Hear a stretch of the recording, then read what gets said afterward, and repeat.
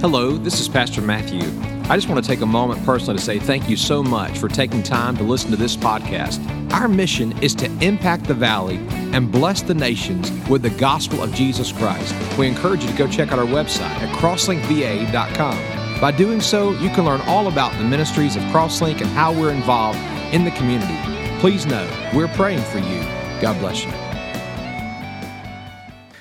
Good morning and welcome. I'm glad that you are here. I'm glad that you are here for Paul's return.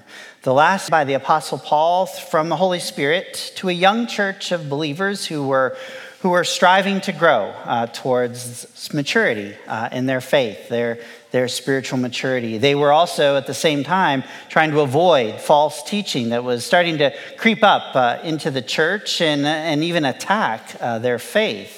While doing so, all the while remembering that it was Christ in them, not they themselves that were trying to do this, but it was Christ who was accomplishing this spiritual progress. The theme of this study has been always Christ. And thus far, we've been challenged with what it looks like to be all in Christ, and what is needed for our life to be all to Christ. Today, we turn our attention to what it means to be all with Christ. All with Christ. Our text for this morning is chapter 3, mostly. We'll include very briefly chapter 4, verse 1 in our outline as it connects to the preceding verses. As an overview, we can say that there are three summary actions for how we are to have a life all with Christ. All with Christ. I want you to kind of keep those in the back of your mind as we talk through the text here over the next few minutes. Those are declare, defend, and demonstrate. Declare, defend, and demonstrate. As we look to define what each of those mean, declare makes a definitive statement. It means to make a definitive statement, to say something in a solemn or emphatic, resolute kind of manner. And defend means to resist an attack that is coming at you, someone or something, and it's also to protect from harm or danger. The third word there, and kind of summary action to think about this service is demonstrate, to make evident. We've been talking about that. To make evident or establish by arguments or reasoning or proving that something is true, something is authentic, something is real. One primary focus of chapter 3 is that in the Christian life, the life of a believer in Jesus Christ, there must be a change in behavior. A change in behavior. This is a change from whatever we were previously before our life in Christ to what our life should look like now in Christ and with Christ. Chapter 3 can be a little unique because the last several verses of this chapter, at first glance, might not seem to fit in the rest of the flow of what Paul is unpacking here in his message. These verses could actually be separated and often are in a form of study to be examined more closely in their application. And in our study today, we are going to reference them, but in context of the previous 17 verses and what Paul is challenging there. And so we're not going to dive deep into those last couple of verses, but we'll reference them. What we will address is the passionate charge Paul gives us through this letter to realize and reckon the fact that there must be evidence from our life that we are all with Christ. We are thus all in and all to, where our lives reflect a pursuit of spiritual progress with evidence that Christ is our everything, where we can prevent the spiritual pitfalls we face and press on in the provisions that we have from Christ. That was a summary of the last two messages from Colossians chapter 1 and 2. As we prepare for the charge today, as well as a commission next week. In this passage, Paul is using comparison and contrast a lot to speak to the Colossians and to us about the change that must be evident in our life once we have accepted Jesus Christ as Lord and Savior and surrendered to him. There's a test involved here of whether we are truly living a new life. There has to be a visible change in our life. For our old nature is gone, and we have a new nature now, being filled up not of things of this world and the ways of this world, but by the Holy Spirit. We must be consistent.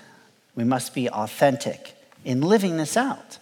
There are some Christians who will defend the truth at the drop of a tweet, but their personal lives deny the very teachings they profess to love. My heart was grieved this week as I saw a post from a certain two-time celebrity pastor preaching again that it's okay, my life does not look like Jesus, but, and went on to justify that statement. There should be no but. Well, because I'm pretty sure that God's word says our life apart from Christ will not look like Christ.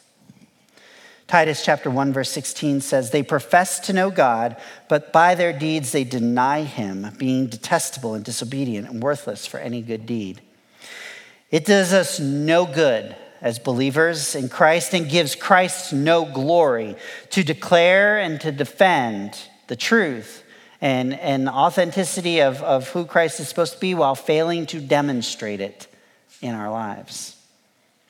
The past 2 Sundays, you have had a quick time of standing. You've been up and down for the reading of God's word as we've kind of focused in on just a couple of key verses for the reading of the text. That changes today as we have a bit more to fully read. If you're physically able, please go ahead and stand for the reading of God's word as you turn in your Bibles or look on screen to Colossians chapter 3, verses 1 through 17. Therefore, if you have been raised up with Christ, keep seeking the things above, where Christ is seated at the right hand of God. Set your mind on the things above, not on the things that are on earth. For you have died, and your life is hidden with Christ in God. When Christ, who is our life, is revealed, then you also will be revealed with him in glory. Therefore, consider the members of your earthly body as dead to immorality, impurity, passion, evil desire, and greed, which amounts to idolatry.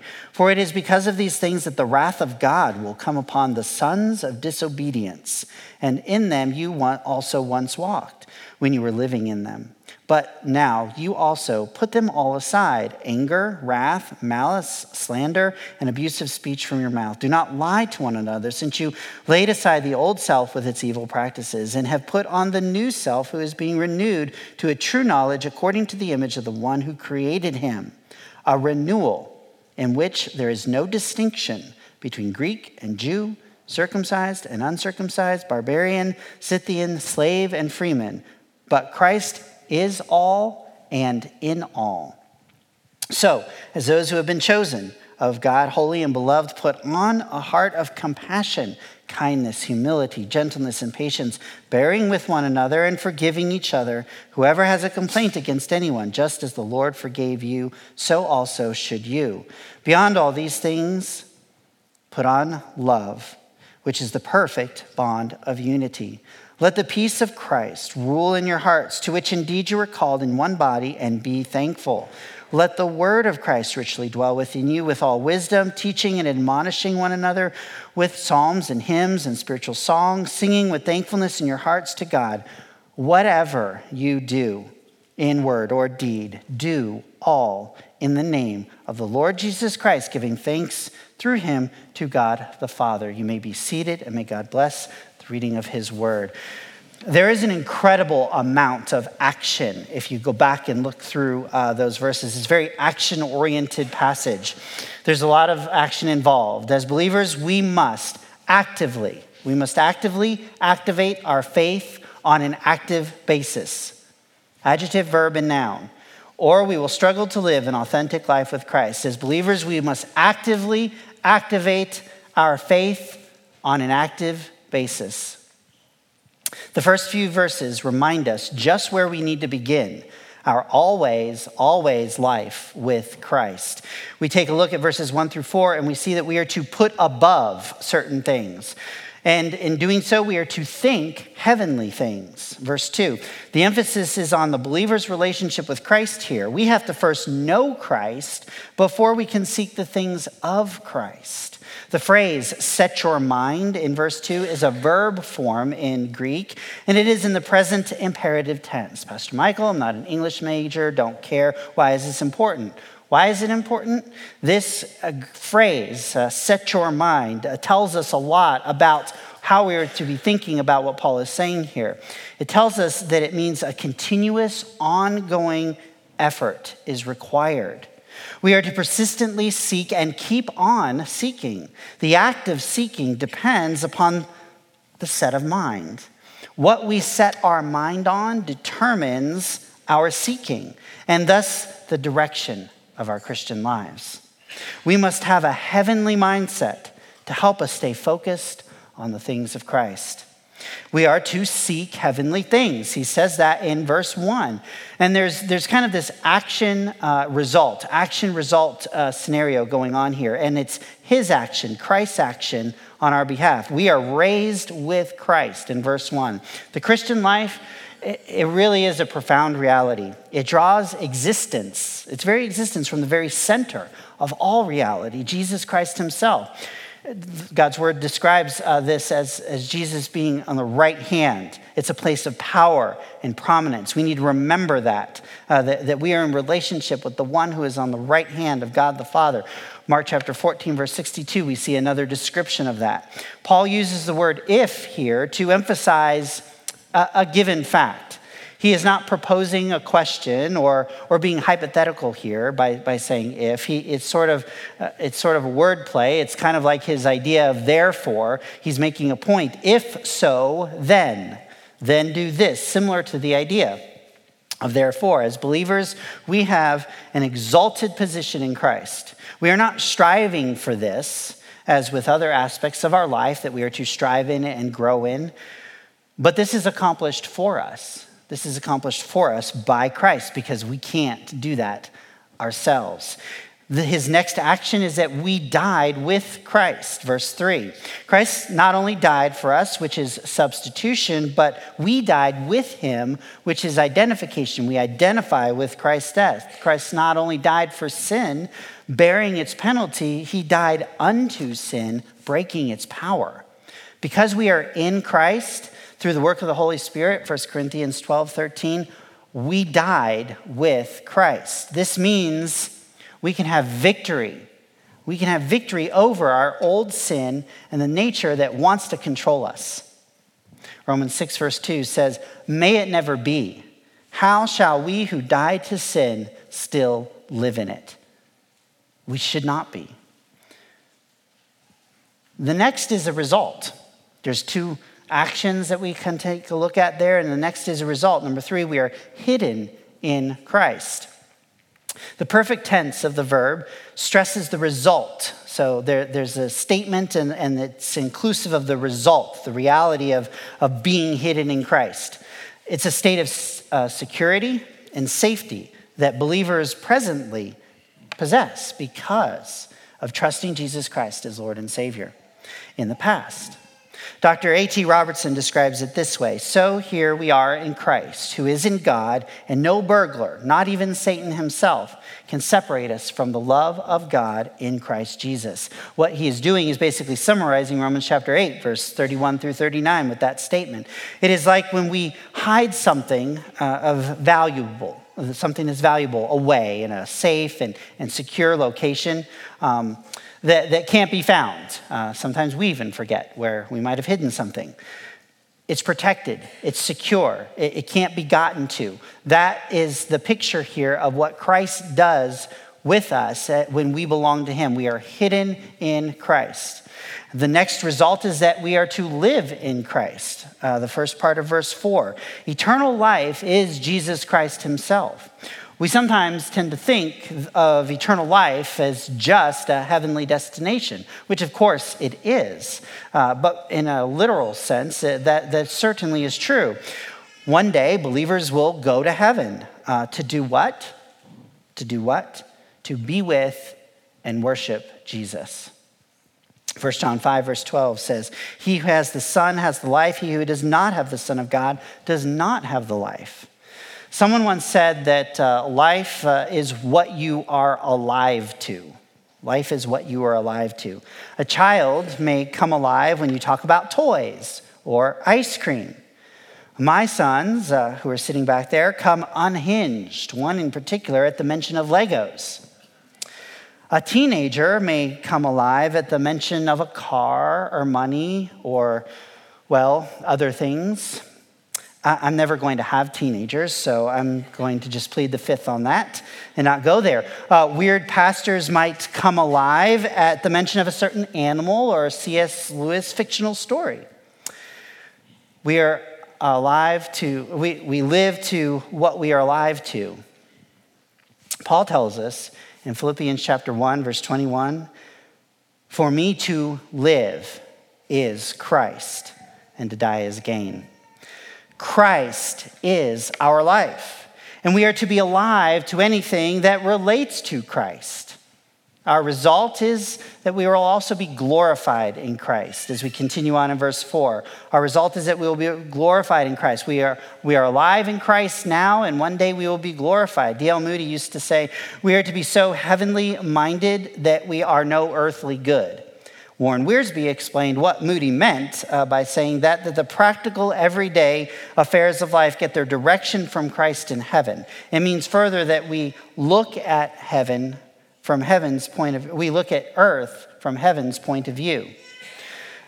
This past week in my daily reading of Oswald Chambers, My Utmost for His Highest, I was struck by the devotion that was about adversity.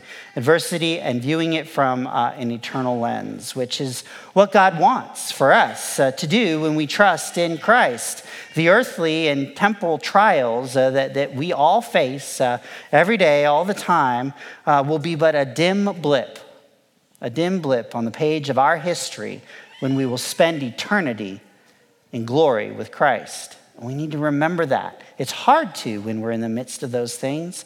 But even through the difficulties of life, we can enjoy days of heaven upon earth. We can enjoy days of heaven upon earth, Deuteronomy 11:21, when we seek the things above. When we seek the things above, knowing that our eternal destination is there as believers in Jesus Christ. Paul switches gears a little bit. We're talking about what we're to put above and to put in, but we're also to put to death certain things. Therefore, he says it again. Are you making the connection? So because of what he just said, therefore, this needs to happen. Because of the description we just looked at, this should then be the result. He gives a list of sins.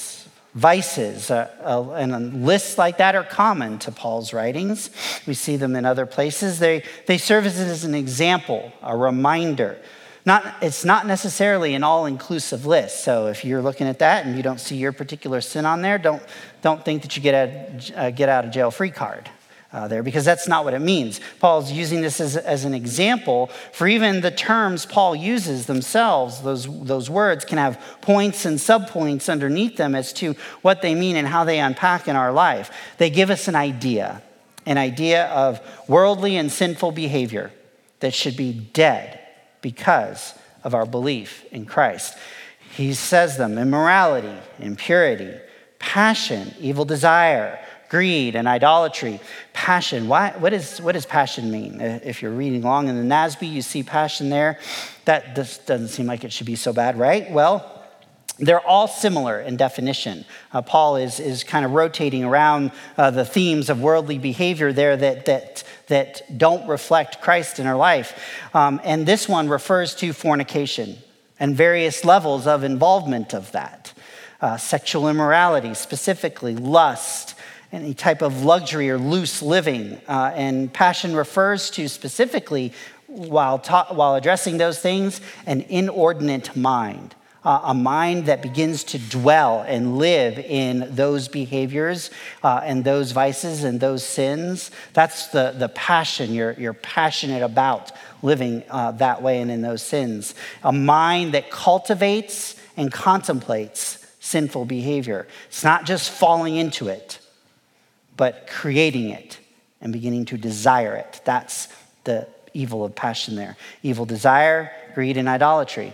If there is any inaction here, then there's a repercussion. If there's any inaction in putting to death those things, there's going to be a repercussion. This result, God's wrath, differs from passionate anger. We see, lots of times in the Old Testament, God demonstrate his wrath upon nations that were attacking Israel in passionate anger. God gets angry with the Israelites and their rebellion and their disobedience and complaining and all those things. The same thing is true here. Wrath is more of a settlement in the long term, a continuing revulsion of the holiness of God against sin. Paul describes the direction, kind of the recipient of this wrath. It's sons of disobedience. Well, who is that? What is that? This phrase is interjected here by Paul to remind us, the readers, of who God's wrath applies to. God's judgment falls on those who practice these sins, and as God is no respecter of persons, God's wrath will fall again, and it will fall upon the end times ultimately. It does so in the Gentile world, the world of disbelief, those who do not believe in Jesus because of these sins. Romans chapter 1, verse 18, for the wrath of God is revealed from heaven against all ungodliness and unrighteousness of people who suppress the truth in unrighteousness. These sins characterize the former life. They characterize the former life of sin and rebellion. Paul says when you were living in them, so it's in the past, or it's supposed to be when you were living in them. This is past tense. They can't coexist with a life with Christ. They can't exist with someone who is pursuing spiritual maturity and is all with Christ and is all in for Christ. They mock God. The wrath of God is reserved for the world, yet if we do not put to death these things, they will bring consequences in our life. I have a statement that I've used for a long time now, kind of a truth that just God showed me. I preached on it for Father's Day a few years ago. It links back to my life and my family's life and sins of my father and how that affected me and extended into my life today as a constant reminder. There is always a promise in compromise. There's always a promise in compromise. If you look at the word compromise, there you find the word promise. There's always consequence when we compromise God's word, and that's a strong reminder for us in this passage here. Proverbs 6, verse 27 says, can a man take fire in his bosom and his clothes not get burned? These things Paul describes here were executed under the blood of Christ, and we have and can know him in victory and have victory over them. We are to do something else besides put to death. Those things need to be put to death in our life, but there's also another action that Paul describes here, and that is of putting aside, verses 8 and 9. This is an action of changing clothes. When we change our clothes, we're taking something off and putting something on. This relates to the resurrection of Jesus Christ. When Jesus rose from the dead, he left the grave clothes behind. John chapter 20. Likewise, with the raising of Lazarus, there's a similar occurrence. The grave clothes represent the old life. With sinful habits and behavior and desires, we must put on new clothes of a new life. The last couple of weeks, I have mentioned, picking on myself, that I'm not the most athletic person in the room and don't desire to be. But I do like to work outside. I like to be outside, and despite all the allergies and everything, we have woods behind our house, and I have made nature paths, nature trails in our backyard, probably about a mile's worth at this point, for the kids to go out into the woods and not get into the poison ivy and other things. There's an ulterior motive there. But I tell them to stay on the path. There's a lot of spiritual application to that too. But doing that requires working outside and getting dirty, and getting hot, and getting sweaty, And I enjoy the experience of working outside, but I endure those unpleasant things. There is nothing that I enjoy more, and I do so with urgency. When I am done with that project or done working outside, I go and get cleaned up. I get a shower. I get changed. I get those dirty, nasty clothes off and put new ones on. I am anxious to do that. That is the same type of desire and fervency that we should have to put off and put aside those things that are not of Christ and put on the newness of Christ. We must not only put to death sinful actions, but we must also put off sinful tendencies, because all of these grieve the Holy Spirit. Ephesians chapter 4, verse 30 through 31 says, "Do not grieve the Holy Spirit of God, by whom you were sealed for the day of redemption. Let all bitterness and wrath and anger and clamor and slander be put away from you, along with all malice." Two things here. We must completely conquer our sinful attitudes, and we must completely control our sinful appearances. We don't do this on our own. We can't just decide one day, I'm not going to be angry anymore. I'm not going to be bitter anymore. I'm not going to say bad things anymore, because we don't have that power within us because of the sinful nature. We need Christ working in us. And so Christ we need to rely on to conquer and to control those sinful things: anger, wrath, malice, slander, lying, all of those things. Paul says in verses 9 through 10, using a Greek verb here that has finality to it. To put on, to put off should be a once and for all type of action. The essence of what Paul is saying here is that we as believers have had a radical life-changing experience in which we have put off the old self with its practices, habits, characteristics, all of those things, and put on a new self. In verses 10 through 14, put on. The result of putting off means we need to put something on. We better, unless maybe you're a 5-year-old boy and that concept hasn't developed yet. When we take something off, we need to put something back on. In consequence to the previous verses, the verb renewed describes a continuous action, a process. So how are we to be actively involved in this process? Knowledge of God's word. This means we must be being.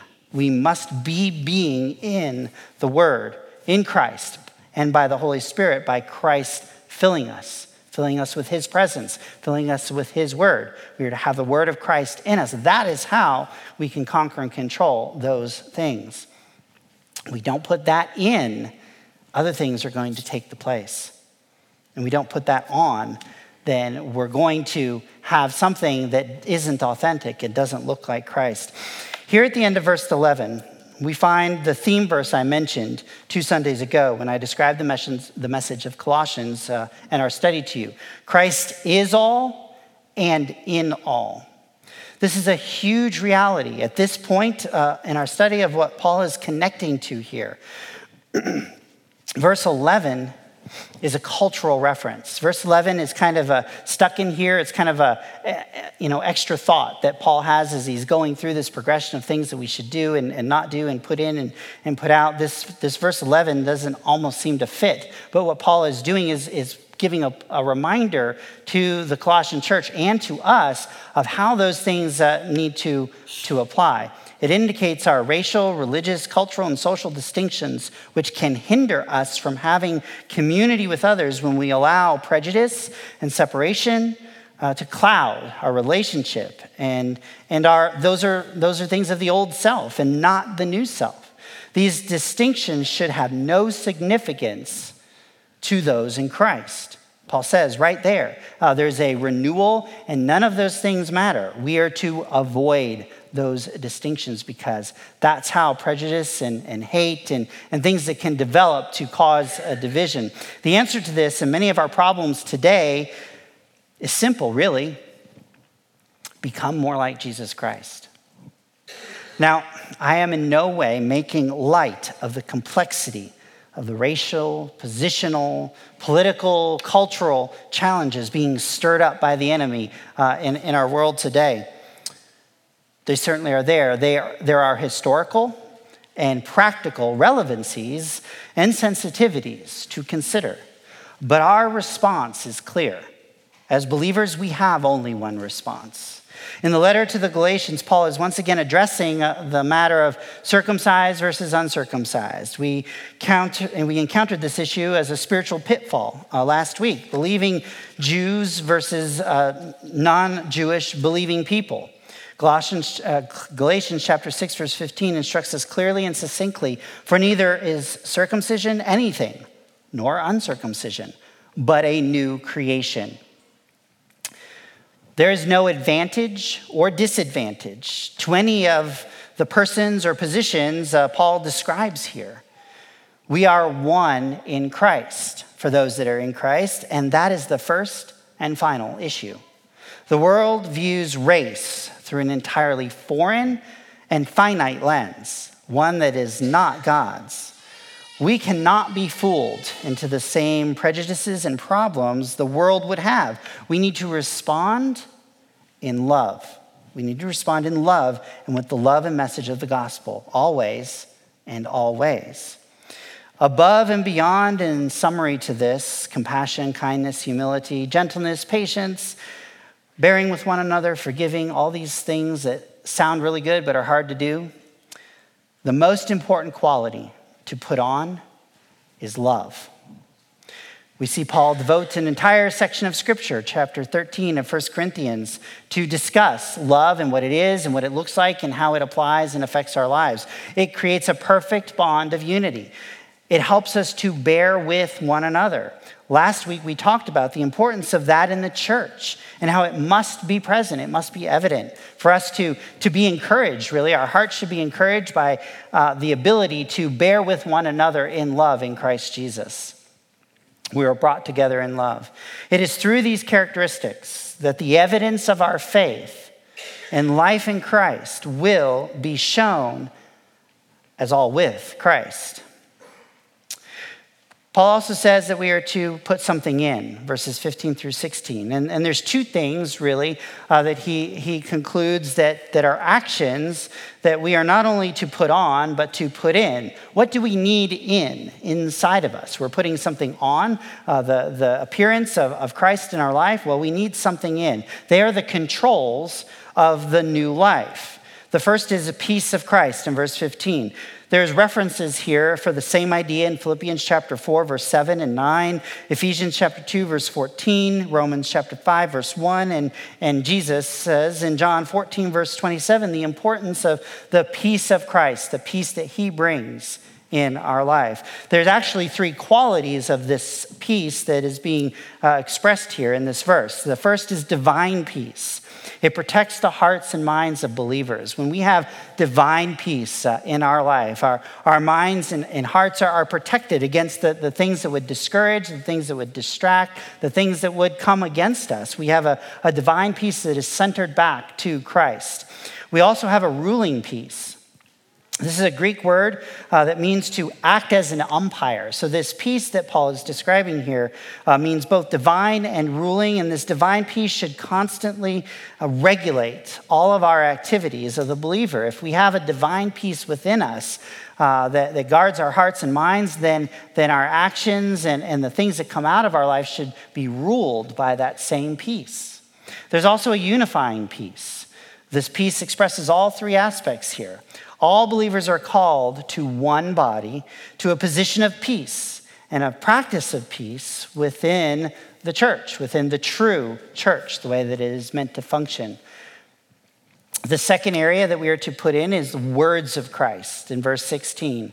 We see two words come up again that Paul used in chapter 1, admonishing and teaching. Admonishing is a connotation of confronting, with the intent of changing someone else's attitudes and actions. Yeah, there we go. There's a few of us in here that like that, Pastor Michael. But this does not mean laying the smack down, as I sometimes can enjoy doing. We need to not get excited about that because that's not what that means here. We tend to have problems with this approach. Paul tells us repeatedly elsewhere in Scripture how we are to admonish. We are to do so in love. We are to do so in love. This is a place where I continually grow in.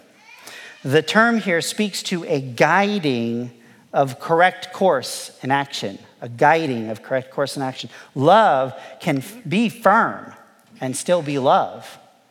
A wishy-washy love, when firm love is needed, is not love that brings about godliness. He says teaching. As we grow in maturity, we are to teach others. Notice that Paul is not saying all should preach to others, but we have a responsibility to not just hold on to the things that we're learning and the things that we're growing. We are to take that and teach others also so that they can grow in their maturity in Christ. He says singing with thanksgiving. Thankful people acknowledge the working of the sovereign will of God in their lives and circumstance through song and spiritual psalms and singing and thankfulness. 1 Thessalonians 5:18. We are also to put forth in verse 17. This is kind of a summary verse of everything else that Paul has been talking about. The whole reason that we're doing this is not for ourselves, not for our benefit, but the name of Christ. Do all in the name of Jesus. We are to put forth the name of Christ. This is our life of testimony and obedience. We bear the name of Christ as believers in him. The rest of the passage really deals with our motives. It asks the question of why we should put off our old deeds and the qualities of this new life and have the qualities of this new life. Paul tells us how to exercise grace and how to surrender and how to submit and how to obey, all of these things, because we are to put unto the Lord. In verses 18 through chapter 4, verse 1, put unto the Lord our relationships. Paul finishes out this section by turning from character and more towards conduct. How to make this a reality? What does it look like in reality? We do this by letting the peace of Christ preside in our lives. We have the peace of Christ in our hearts. We will be at peace with others. We are also to let the word of Christ be at home with us and dwell in us. And when this happens, we'll be thankful in our hearts and able to worship in truth. The way that we live our lives before the Lord and with others will be clear and will be authentic. We live out obedience to Christ, not under compulsion or duty, but in freedom and thanksgiving and devotion to him. We signify spiritual maturity in our lives when we live at this level of all with Christ. We know that there are things radically wrong within our homes today. We know that there is an attack in the workplace that continues to intensify against believers more today than in any time in anyone in this room's lifetime. But this should not deter or daunt us. Confucius was quoted as saying, "The strength of a nation is derived from the integrity of its homes." You see, the secular humanistic culture doesn't even listen to its own origins. I mean, really, Confucius got it right, but the lost world today doesn't. It contradicts itself. We should expect the world to act lost. But when a follower of Christ, who in the home and workplace and marketplace acts just as lost as the world, why are we surprised at the mess we're in? Watch the summary of takeaways here as we wrap up. Love and submission. He's talking about the illustration and example of marriage. What should be taking place in marriage? Love and submission. Encouragement and obedience. Family and children. Paul's talking about the relationship of a father to their children and how children are to obey. There should be encouragement and obedience taking place within that construct. Honesty and devotion in our social aspects and in the workplace. That's what Paul is talking about here. He summarizes again by restating what he said in verse 17. Verse 23 says, rather than for men. When we have that perspective, we're not going to go wrong so easily in those other areas. As I said, these last few verses are part of the message that deserve a ton of attention, and in context of the message today, they serve as a summary and an example. We're not going to dive deep into them. But we do need to grasp this today. The best proof of living an all with Christ life is through obedience, putting our lives before him in submission and surrender. There's the old saying that goes, the proof is in the pudding. Well, for believers in Christ, the proof is in the putting. That wasn't actually supposed to be funny. The other services didn't laugh at that. Okay, I'm glad you guys are listening. The study today, here in chapter 3, reflects on the action and resulting relationship of a believer's life, all with Christ. Jesus carries out the action on our behalf, and in our life and in response, there is to be a result that reflects Christ. It is when we fail to fully put off the things that are contrary to God and completely put on the things of Christ in us that we become irrelevant to the world and look like we are more all in the world rather than all in Christ. Paul repeatedly says we are to be set apart. We are called to be authentic, but when we piecemeal together elements of the Christian life, of what we want, that are easy, we are comfortable with, don't want, we are never going to look like the real thing. We are not going to find the upward call of Christ Jesus, but rather be stuck somewhere in nothing land. I want to end the sermon with an illustration to kind of help connect the dots and show what it really is like and the expectation we have of something authentic. 3 years ago, VBS, summer of 2019, we had a special guest at that VBS who became a good friend of mine. We spent a lot of time together and during that week, and I thought today's message would be a great way to bring him back to help make a final point of application. Zion the Lion was pretty epic. And I thought showing the real thing is how the real thing is the real thing would be equally epic today. So talking about Zion and his time at VBS at Crosslink wouldn't do all of you any favors, because some of you weren't even here for that VBS to know what in the world I'm talking about. And so I worked with our deacons. I asked our trusty deacon team to wrangle him for us, and he's backstage waiting. So Zion, it's time to come out. I'm so glad that the deacons got you here. Welcome to Crosslink. Zion, come on out. That's not Zion. That's a cute paper plate, though. Did you color that yourself, Spencer? Mac did it. Spencer, I asked you guys to get Zion. That's a paper plate.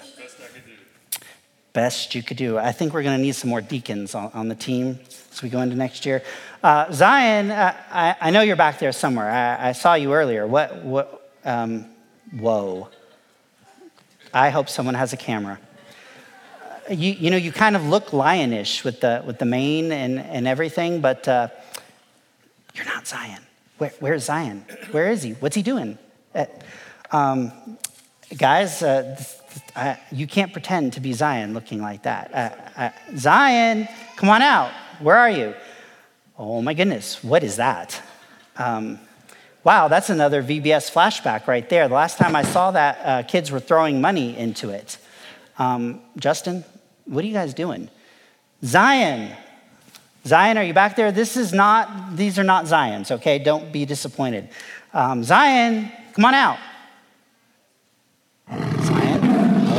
There we go. Zion! There we go.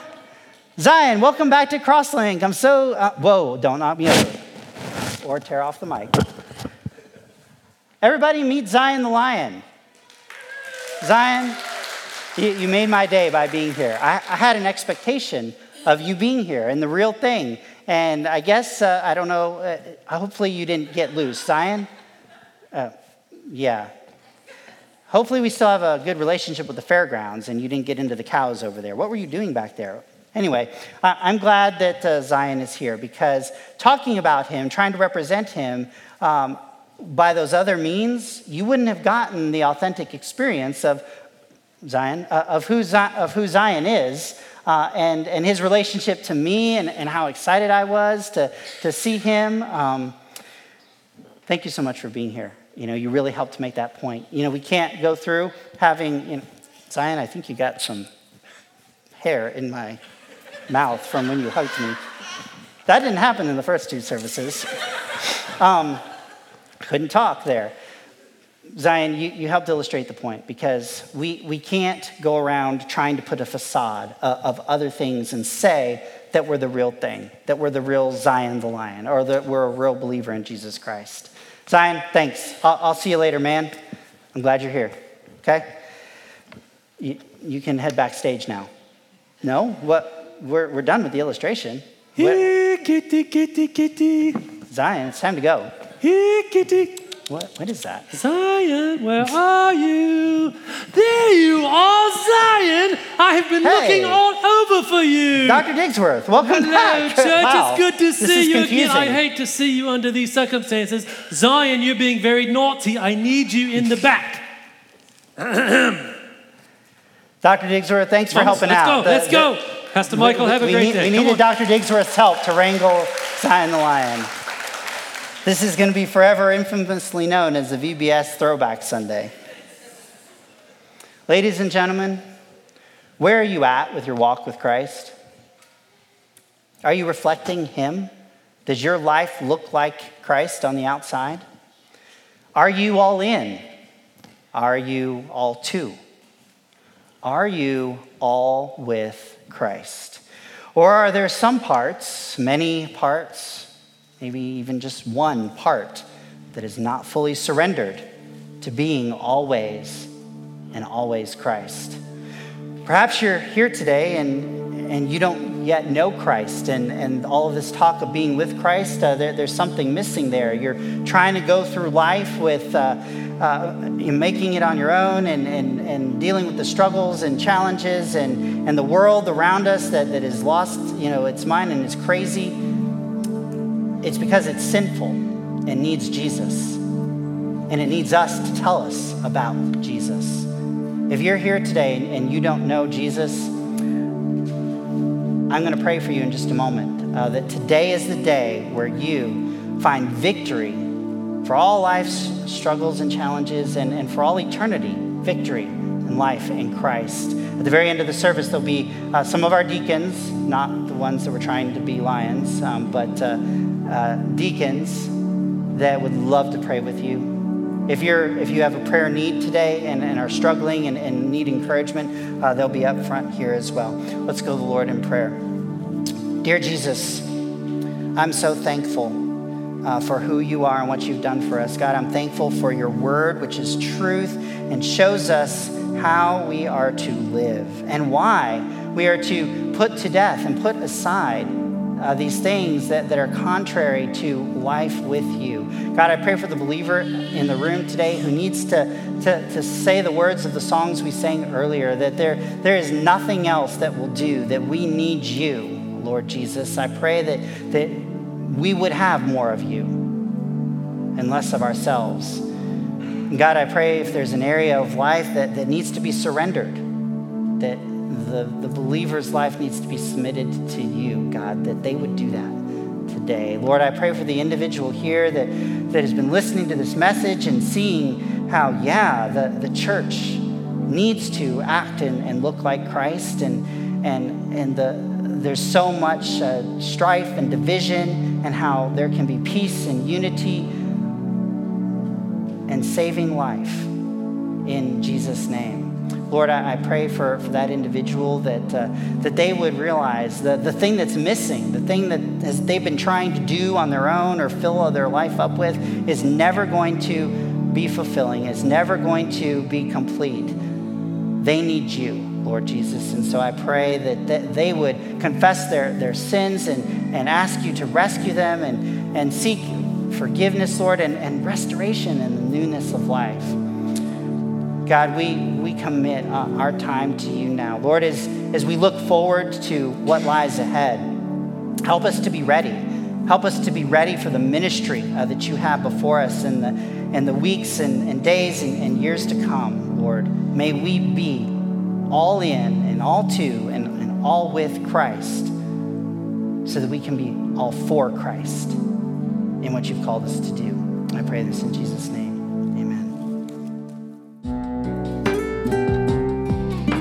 Thank you so much for taking time to listen to this podcast. We encourage you to come and join us right here on our campus.